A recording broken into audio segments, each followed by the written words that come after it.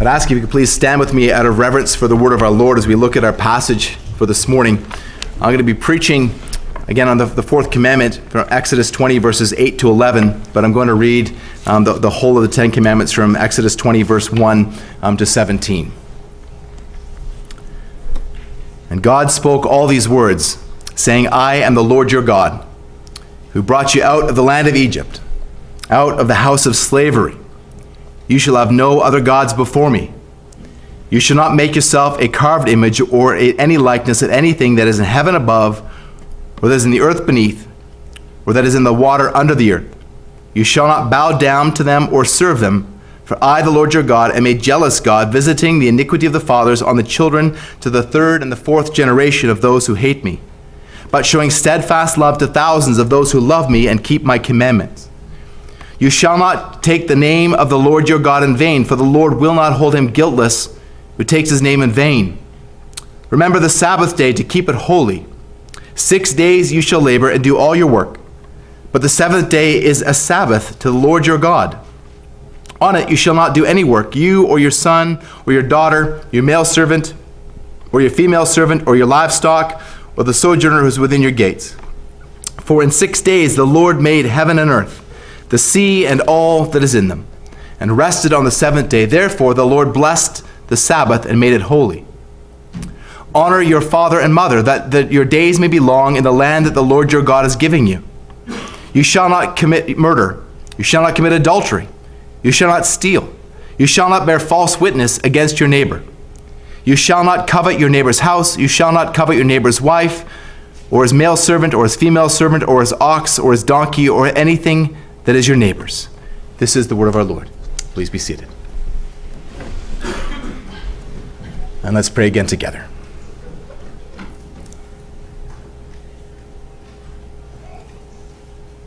Heavenly Father, as we approach this passage of Scripture, Lord, I am keenly aware of my weakness and my frailty and my inability to be able to communicate these things in a way that is clear and yet alone compelling. Lord, I am conscious of your Holy Spirit who works in the hearts of your people in accordance with your word. Lord, I pray now confident that your Spirit will work in the hearts of your people and that you help each one of us to seek to understand and to submit to your holy law. We pray this in Jesus' name. Amen.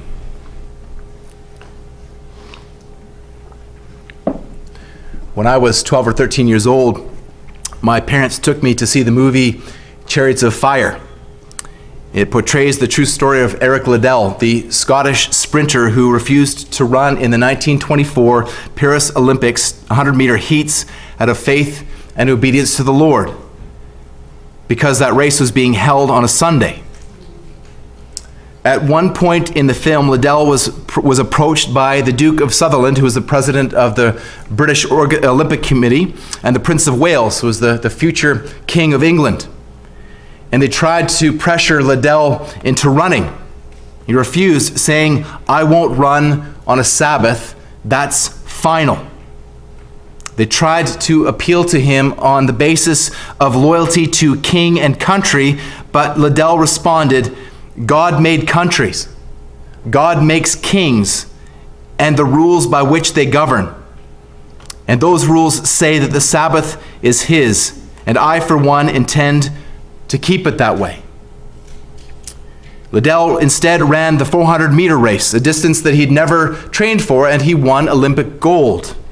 He won gold for his country, but ultimately he won for the glory of God. The next year, Liddell returned to China as a missionary, back to the place of his birth, following in his parents' footsteps. And during World War II, he was taken prisoner by the Japanese and remained as a prisoner in an internment camp until his death in 1945. Chariots of Fire would go on to win 7 Academy Awards, including the 1982 Best Picture and Best Original Screenplay. And the confrontation between Liddell and these leaders in his nation was a poignant scene in a powerful movie. But its point was completely lost on me. I actually fell asleep while watching that movie. It would be another 10 years before the significance of the message of that movie would begin to dawn on me. And it was in 1992, 10 years later, that I came to saving faith in Jesus Christ. Interestingly, it was also the year that the Sunday shopping laws were repealed in Ontario. And so for the first time in my life, and in fact, for the first time in the history of Canada, stores were allowed to be open on Sundays. Now, 1992 wasn't very long ago. And in historical terms, 1924 wasn't all that long ago either. But we think about how much has changed. It's really quite appropriate that the fourth commandment begins, remember the Sabbath day. By the time the Ten Commandments were written in stone by the finger of God and given to Moses on Mount Sinai, the people of Israel needed to be reminded, remember the Sabbath. Well, friends, the church needs to be reminded too. Despite the fact that throughout history, faithful theologians and pastors have reminded the church to remember the Sabbath, people forget. Throughout church history, from the 20th century to the Puritans, to the Reformers, to the church fathers, many have reminded us to remember the Sabbath. Doesn't it strike you as odd that throughout most of the history of the church, Christians have kept the Sabbath until very recently? New developments in medicine or technology are usually good. New developments in theology are not. New developments in theology are almost always wrong. Theologians throughout the ages have pointed to the clear teaching of God's Word on the continuing role of the Sabbath in the life of the New Testament believer. Listen to the words of Ignatius of Antioch, who's widely considered to have been a disciple of the Apostle John. Yes, that Apostle John. Let every one that loveth Christ keep holy the first day of the week, the Lord's day.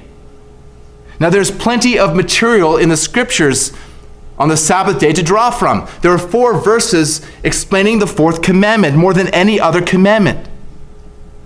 The reference to a weekly Sabbath comes up more often in the Old Testament than any other commandment. And it's not just the Old Testament. It's mentioned more than any other commandment in the New Testament as well. It goes back prior to Sinai. It goes all the way back prior to the fall, prior even to the creation of man. Yet in less than 30 years, the Sabbath has faded into obscurity in the church, let alone in the culture. Many Christians in our day deny the continuing applicability of the fourth commandment to the New Testament church. Some view it as anachronistic or legalistic or belonging to a different covenant or a different dispensation. How easily we forget. What does the Bible say? Let me read again the commandment. Exodus 20, verses 8 to 11. Remember the Sabbath day, to keep it holy. 6 days you shall labor and do all your work, but the 7th day is a Sabbath to the Lord your God. On it you shall not do any work, you or your son or your daughter or your male servant or your female servant or your livestock or the sojourner who is within your gates. For in 6 days the Lord made the heaven and earth, the sea and all that is in them, and rested on the 7th day. Therefore, the Lord blessed the Sabbath day and made it holy. We've seen that the first commandment is about who we must worship. The second is about how we must worship him. The third is about who we are worshiping. And the fourth is about when we should worship him.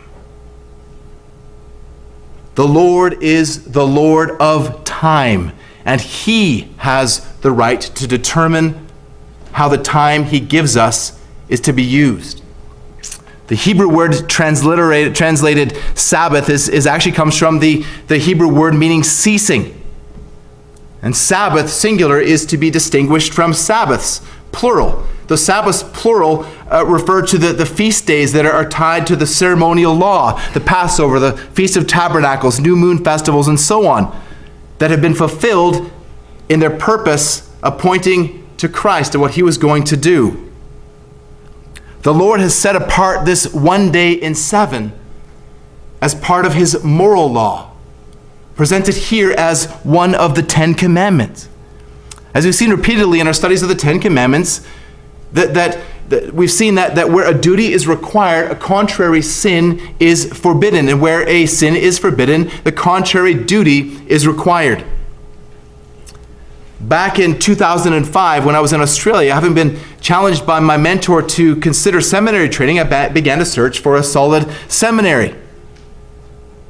And when I did that, I wanted to think about where the seminary was at on some key issues, and that would help me to determine their response to the Word of God. So I did a search on the words seminary, election, and Lord's Day.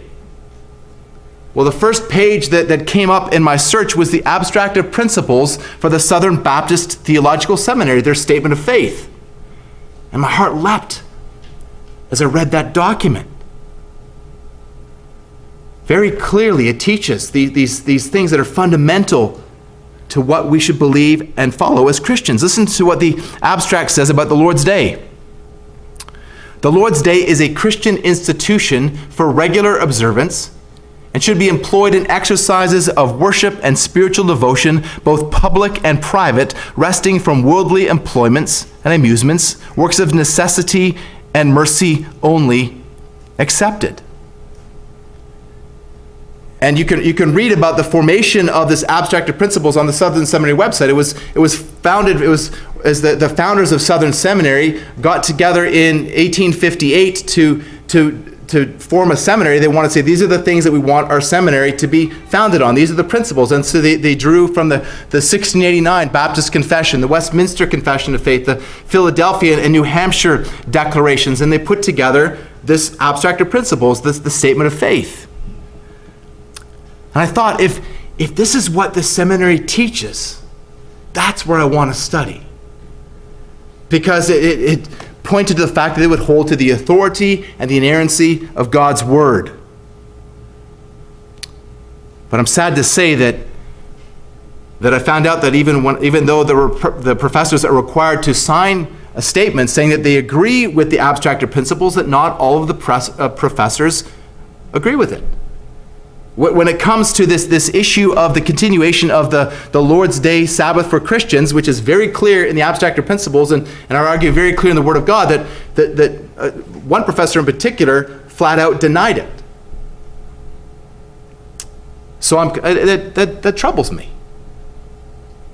I'm thankful, though, that there's a founders movement within the Southern Baptist Convention that is focused on preserving the foundational principles that Southern Seminary was founded on. And I would commend to you founders.org. It's a great website with great historical resources that go back to what Baptists have historically believed throughout Baptist history.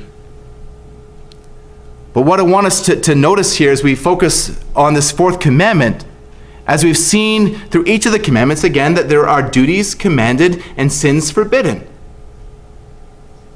Now, the fact that there are duties commanded and sins forbidden is actually more explicit here in the fourth commandment than any of the other commandments. So let's look at the duties commanded. Let's look at the duties commanded. I have 5 things that I would like for us to walk through here. First of all, remember the Sabbath. Notice that it's a positive command. Remember the Sabbath. And this word remember figures prominently in Reformed and Puritan exegesis of the passage. This is the only command where there's a prefix like this attached. To remember means to watch carefully, to attend diligently to this commandment. Nicholas Bound points out that that this is a reminder of something of the past. He says that Moses in the beginning spoke of it accordingly, so that when God gave this law unto them, he did not then first make it known to them, but renewed the memory of that unto them which they knew before. So in other words, the command for a weekly Sabbath observance wasn't new to Israel at Mount Sinai. The Sabbath command is mentioned explicitly in conjunction with the Lord providing manna for Israel in the wilderness. Turn with me in your Bible, please, to Exodus chapter 16, verses 22 to 30. Exodus 16, 22 to 30.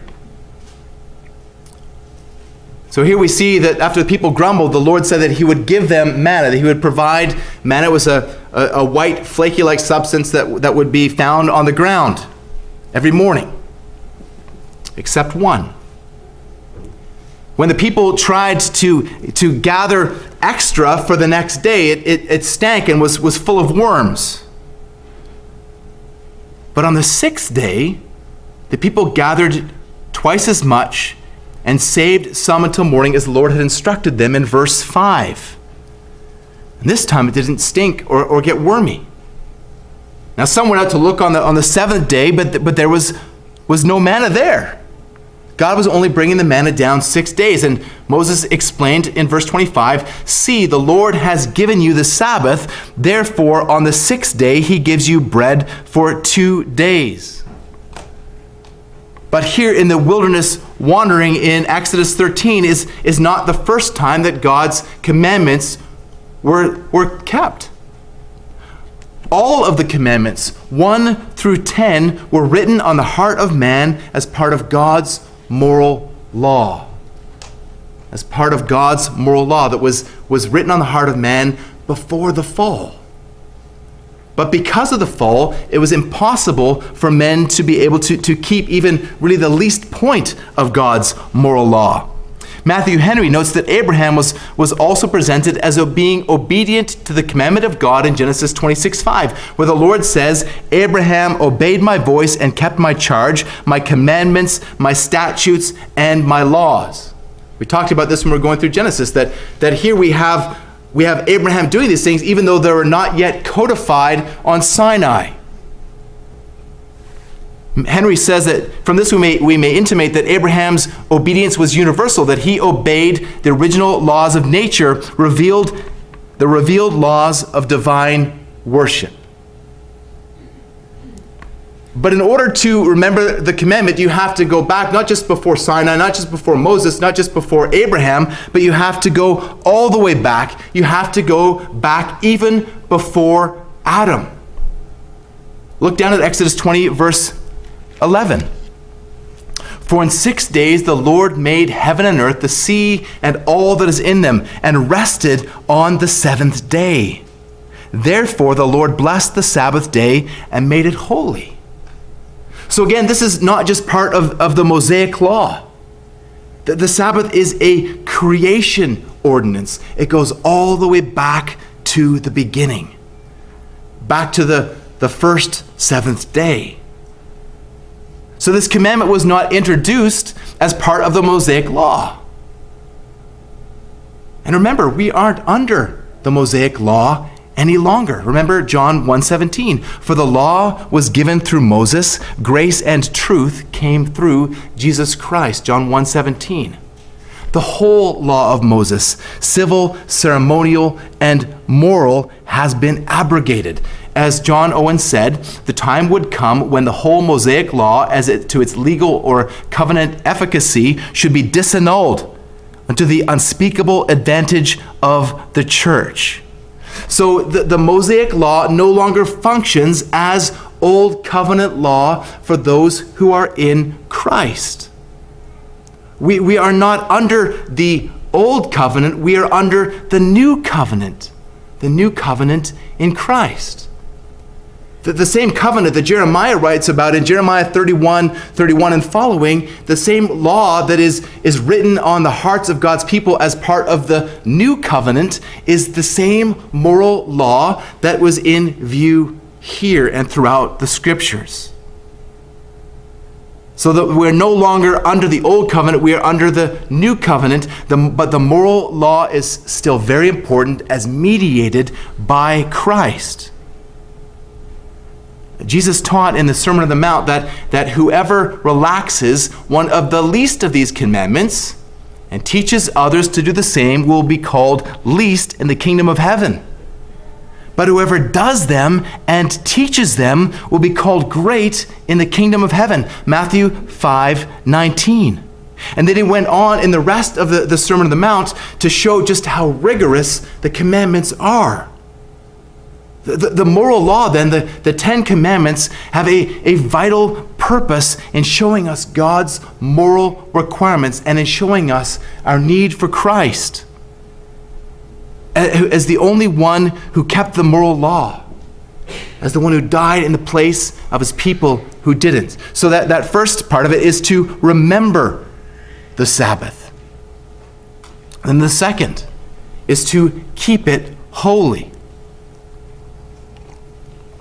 To keep it holy, we are to set the Sabbath apart each week. Have you ever thought about where the week comes from? Well, the days of the year come from the rotation of the earth around the sun. The days of the moon come from the rotation of the moon around the earth. And the day itself comes from the earth's rotation on its axis. But where does the week come from? 7 days, it seems kind of random. But the Lord made the week. Look again at Exodus 20, verse 11. For in 6 days the Lord made heaven and earth, the sea and all that is in them, and rested on the seventh day. The Lord made all the days of the week, but he made one holy. Again, look at the end of verse 11. The Lord blessed the Sabbath day and made it holy. The Lord made the Sabbath holy, so we are to try to keep the Sabbath holy. We are to treat the Sabbath as the Lord treated the Sabbath. The Sabbath is holy for us because the Sabbath was holy for him. And so keeping the Sabbath holy means to set it apart as special, as consecrated unto the Lord. Keeping the Sabbath holy doesn't mean that it's a burden. The Lord didn't command us to keep the Sabbath holy as a drudgery. He gave it to us as a delight. Listen to Isaiah 58, verses 12 and 13. If you turn back your foot from the Sabbath, from doing your pleasure on my holy day, and call the Sabbath a delight, and the holy day of the Lord honorable, if you honor it, not going your own ways, or seeking your own pleasure, or talking idly, then you shall delight in the Lord.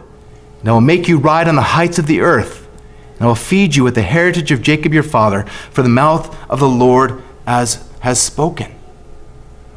So when you set the Sabbath apart as holy, when you delight in the Sabbath, you will grow in your delight for the Lord. You see that there? Look at the beginning of verse 14. Call the Sabbath a delight, and you will take delight in the Lord. And it really makes sense, doesn't it? You see this principle in your relationships, in your friendships, and especially in your marriage. When you set time together with your friends, or especially with your spouse, then your relationship grows more special, doesn't it? We love God, so we want to spend focused time with him. Thomas Watson says that duties not mingled with love are as burdensome to God as they are to us. To do duty without love is not sacrifice, but penance. And that takes us to the next duty that is required in the fourth commandment, the duty of worship. The duty of worship. The Lord gave us the weekly Sabbath as an opportunity to focus on worship. Of course, we're to worship the Lord every day. All of life is to be worshiped. Colossians 3:17, and whatever you do in word or deed, do everything in the name of the Lord Jesus, giving thanks to God the Father through him. And 1 Corinthians 10:31, so whether you eat or drink or whatever you do, do all to the glory of God. all of life is to be worship. I get that. Yet you and I know that it often doesn't work that way. Because work often gets in the way. And so does play. You get so busy with the daily grind and the cares of life that you can't spend time in focused worship through the week. You get so busy with the amusements of life that you don't spend time in worship through the week. You get to Sunday and you feel like you have to get more done. And or you feel like you have to have time for a break to spend in worldly amusements. Now, I'm not saying that those things are wrong in and of themselves, so long as they're kept in their proper place. I'm not saying that you can't work or even play for the glory of God.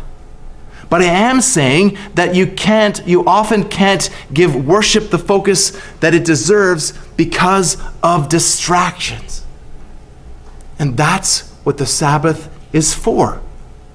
Edward Fisher in The Marrow of Modern Divinity suggests several practical ways that we can worship, particularly on the Sabbath.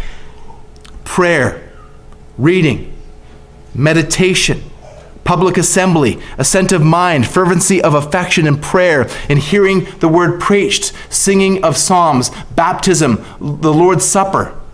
And to that I would add reading good theological books and going for a walk and meditating on God's works in creation and salvation and spending time in sweet fellowship with brothers and sisters. Now, some of these things we could do every day. Some of these things we only do on the Sabbath.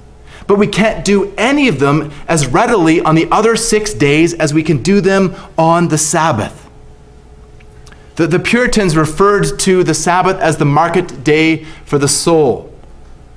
Lewis Bailey wrote that the Sabbath day is God's market day for the week's provision, wherein he will have us come to him to buy of him without silver or money the bread of angels and the water of life, the wine of the sacrament, the milk of the word to feed our souls, tried gold to enrich our faith, precious eye salve to heal our spiritual blindness, and the white raiment of Christ's righteousness to cover our filthy nakedness.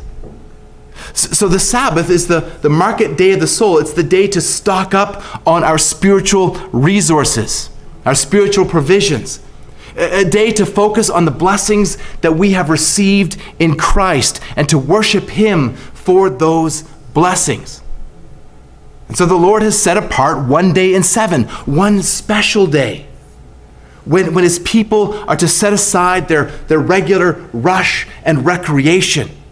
One day as a gift in which his people are to rest. So God has set this day for his people to come together and restfully worship him together, not thinking about what you got to do to get out of here to go and do whatever else it is that you feel you need to do on Sunday. Now, as a pastor, I have a privilege that few have. I get to spend many hours each week studying God's Word. I get to spend many hours each week talking to others about God. Very few among us can do that, except maybe for a few retired folks. But I know how busy retirement can be as well. Now, yes, you might be able to listen to sermons while you're working. You might be able to chat with coworkers or family members about God while you're doing what needs to get done. But I know how life generally goes. I worked as a school teacher for 10 years, and even with the 11 weeks of holidays that I had a year, time quickly got filled up. And even with good things. But if I was not careful to put boundaries on this special time that the Lord had given me as a gift to set apart for him, then that would quickly get squeezed out as well. God has given you the Sabbath as a gift. It's a glorious privilege. It's a day to be able to spend on the focused worship of God in a way that you can't the other 6 days. Now, does that sound like a drag to you? Does it sound constraining to you? Does it sound boring to you? I hope not, because this is how Christians are going to spend eternity. Worshiping God, free from distraction. You have been invited to do something now that is a foretaste of what you're going to be able to do in heaven.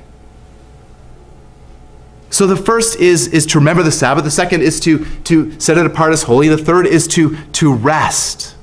The Lord has given you the Sabbath as a day of rest.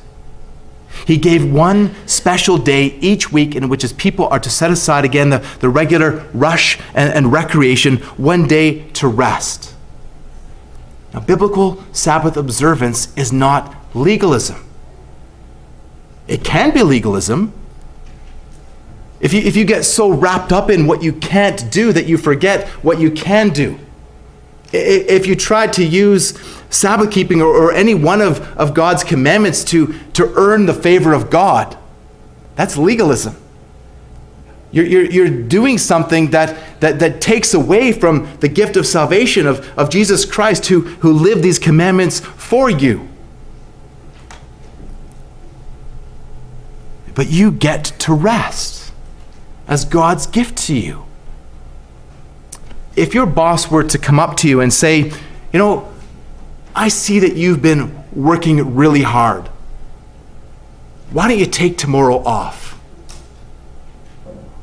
Or wives, if your husband was to say, wow, you've been working really hard with the kids. Look, why don't you go out and spend some time at a coffee shop reading the Bible or taking another good book with you to read, and I'll look after the kids and I'll take care of things around the home.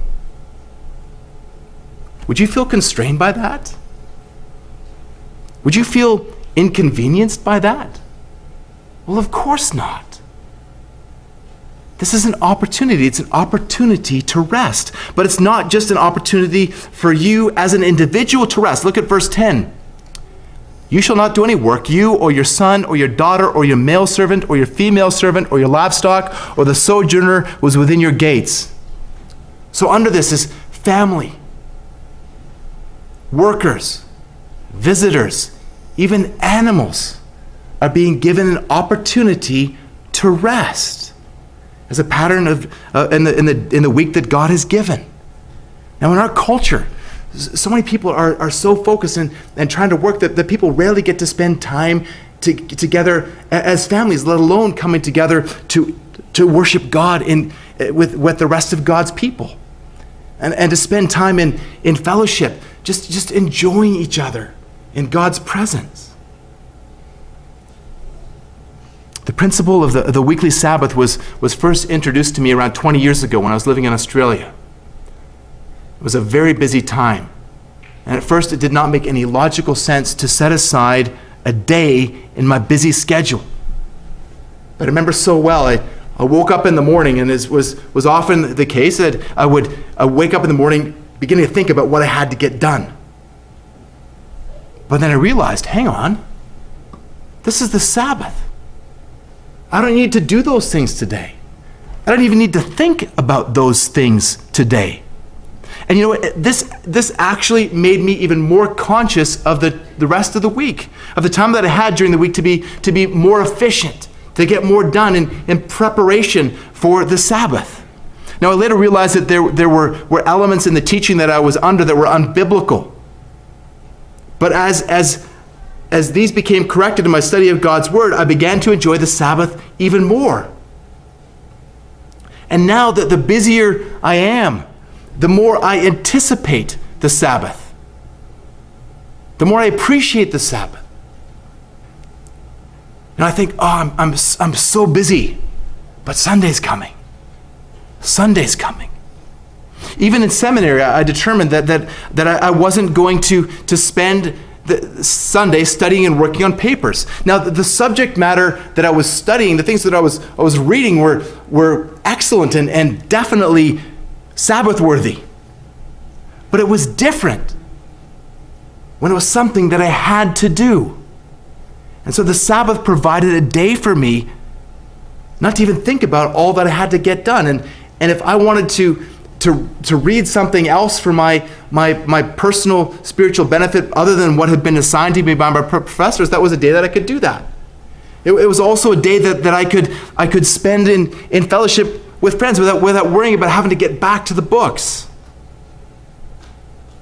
So friends, the Lord didn't give us the weekly Sabbath as a work. He gave it to us as a day to cease from work. The Lord didn't lay down the weekly Sabbath to be a burden to us. He gave it as a day to lay down our burdens.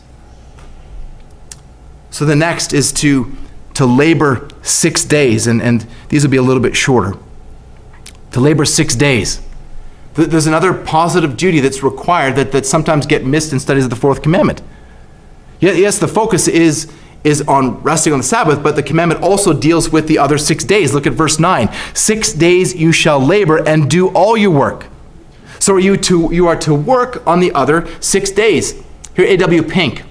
Diligently attend unto that vocation and state of life in which the divine providence has placed us, and perform its offices with care and conscience. So you aren't to be lazy when you should be working. You are to work, as we read in Ephesians 4:28, we are to work so that we can provide for others. But in 2 Thessalonians 3, Paul clearly commands that if a person isn't willing to work, that let him not eat. 2 Thessalonians 3:10. Now people are, for various reasons, unable to work. But if someone is not willing, if they're able to work but not willing to work, then we shouldn't provide them with food. Now this is not politically correct, but I think this principle should govern homeless ministry. That if someone is not willing to work, he should not eat. We don't provide for him. We are commanded and we are encouraged to do our work quietly and to earn our own living. 2 Thessalonians 3:12. It's said that idle hands are the devil's workshop. Well, Melanchthon calls idleness the devil's bath, because the devil bathes himself with delight in an idle soul. People who aren't busy with proper work will easily become busy with sin. I would encourage you to meditate on Proverbs 6, verses 6 to 11. Go to the ant, O sluggard, consider her ways and be wise. Without having any chief, officer, or ruler, she prepares her bread in summer and gathers her food in harvest. How long will you lie there, O sluggard? When will you arise from your sleep, a little slumber, a little folding of the hands to rest, and poverty will come upon you like a robber, and want like an armed man. The Reformers rekindled the doctrine of vocation, that though our focus is heavenward, our religion is lived out in the world. Work was considered to be a vocation from the Latin word for calling. And so a Christian, they're saying, must consider not only heaven, but their calling. And so the Reformers highlighted vocation in all of life, in family life, church life, work life, and life in the wider culture. John Calvin said that we can take comfort in knowing that no task will be so sordid and base, provided you obey your calling in it, that it will not shine and be reckoned very precious in God's sight. So in those 6 days when you're working, as you work for the glory of God, the work gets dragged up out of the drudgery and becomes an opportunity to worship. And so when you understand that all of life is to be lived in the working out of your calling by God, it transforms everything in your life. When you understand this, your attitude towards your work changes. God has commanded you to work 6 days, and when you work hard on those days, the Sabbath will be that much sweeter. In fact, part of your work on those 6 days is preparing for the Sabbath, not just spiritually, but practically. And again, the more you prepare for the Sabbath, the sweeter it will be. And there's all kinds of practical things you can do. Get clothes ready the night before. You could even do some food preparation the night before, so you're not rushing around on a Sunday.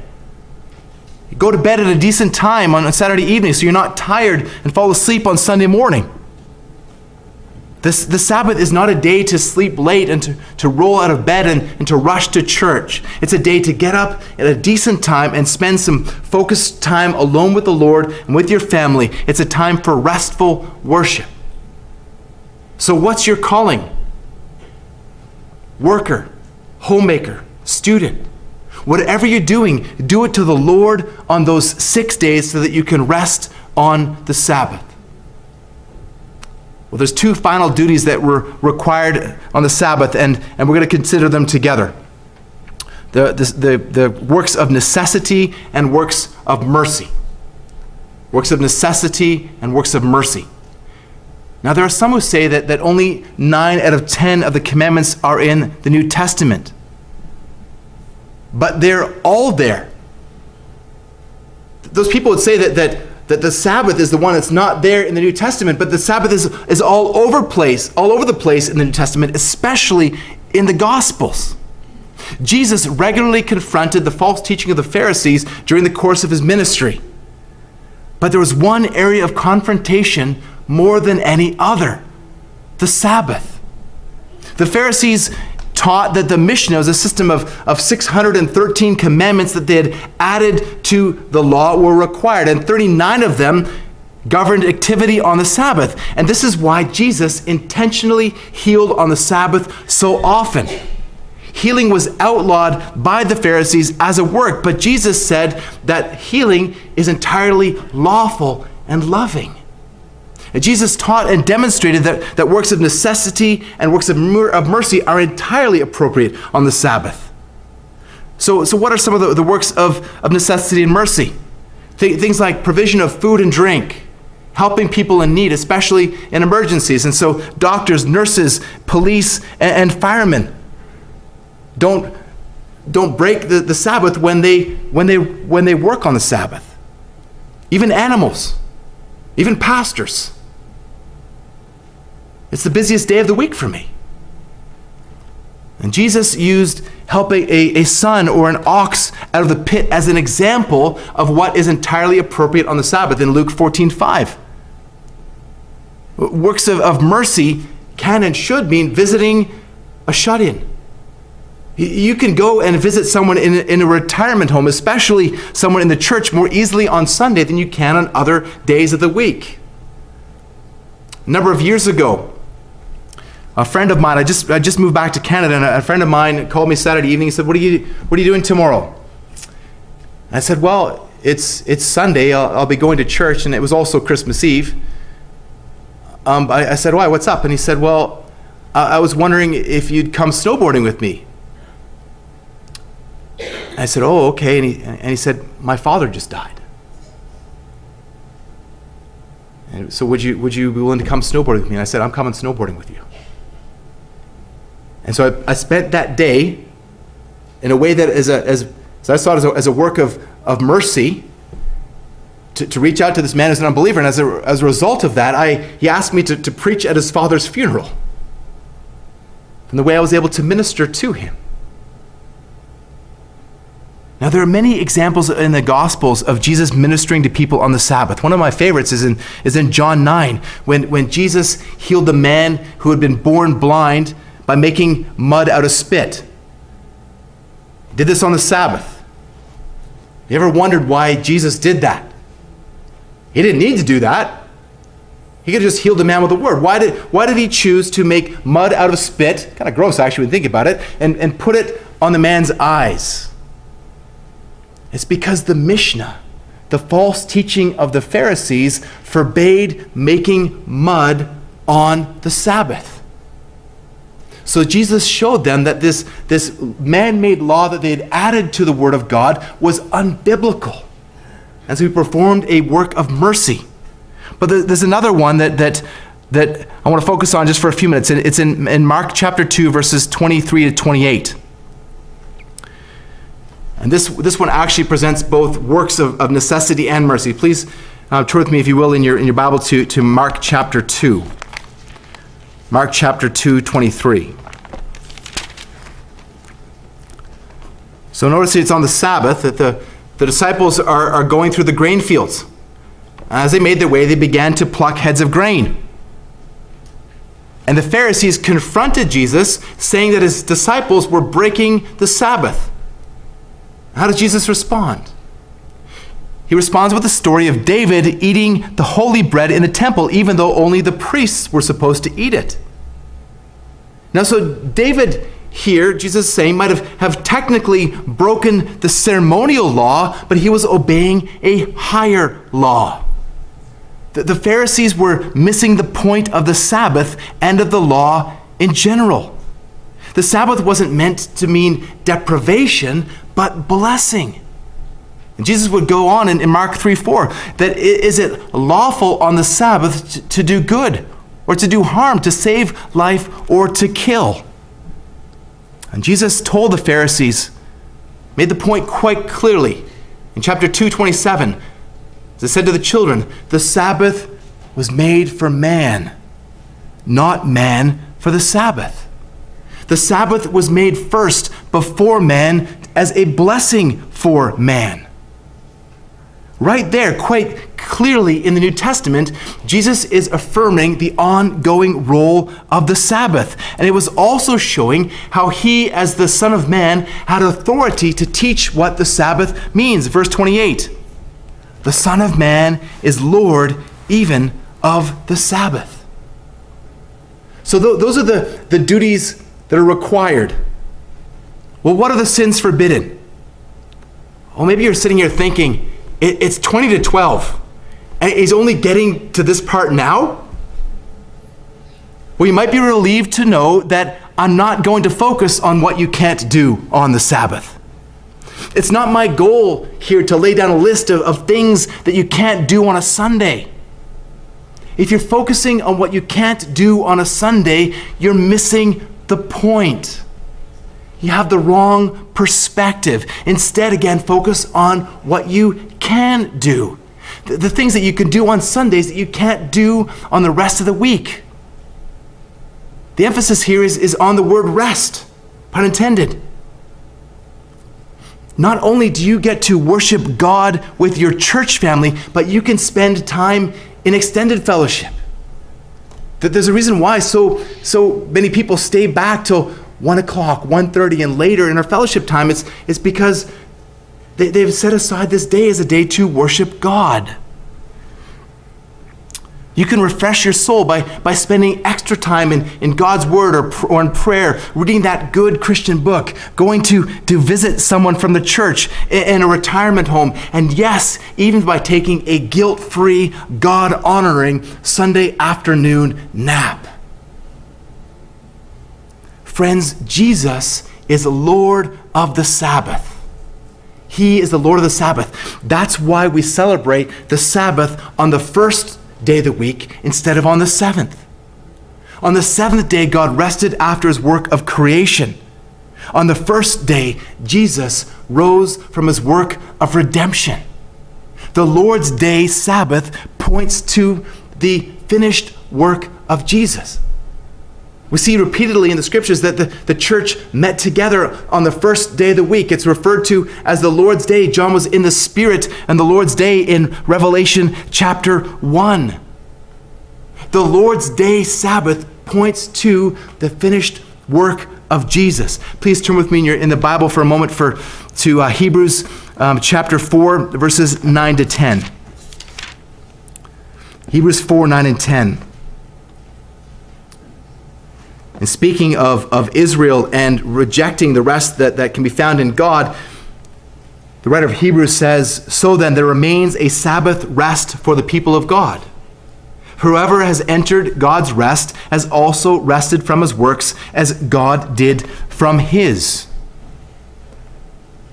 Now, I've had people say to me, Jesus is my Sabbath. It's true. Jesus is ultimately your rest. But he's also ultimately your morality, your honesty, your love, and so on. Jesus fulfilled all of the commandments and credited his obedience to your account when you turned to him in repentance and faith. But just because he is your righteousness does not mean that you aren't still supposed to seek to obey him. Yes, Jesus is the ultimate fulfillment of the Sabbath. He is the ultimate fulfillment of the whole law, ceremonial, civil, and moral. But if we're going to be conformed into the image of Jesus as you've been predestined to be, then it means to follow in his steps. Jesus kept the Sabbath perfectly. Nowhere does the scripture say that the Sabbath or any of the moral law has been canceled. Quite the opposite. In Matthew 5:17, Jesus says plainly, "Do not think that I have come to abolish the law or the prophets. I have not come to abolish them, but to fulfill them." Jesus is saying here that fulfillment does not mean abolishment. Jesus fulfilled the moral law for you. He died for your failure to do so.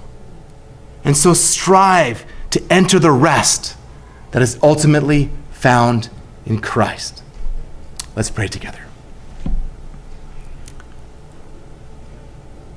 Oh Lord Jesus, we praise you, for you are indeed the Lord of the Sabbath. We praise you for your perfect obedience, Lord, to the Sabbath law and to all of the law. And we praise you, Lord, that you have fulfilled that and credited your righteousness to our account. And Lord, we praise you that you died for our failure to obey your moral law. Lord, we pray that you would help us to look to your word, to seek to be guided not by cultural conformity, but to look to the clear teaching of your word. Lord, to so seek to order our lives accordingly in obedience to you for all that you have done for us in Christ, in whose name we pray. Amen.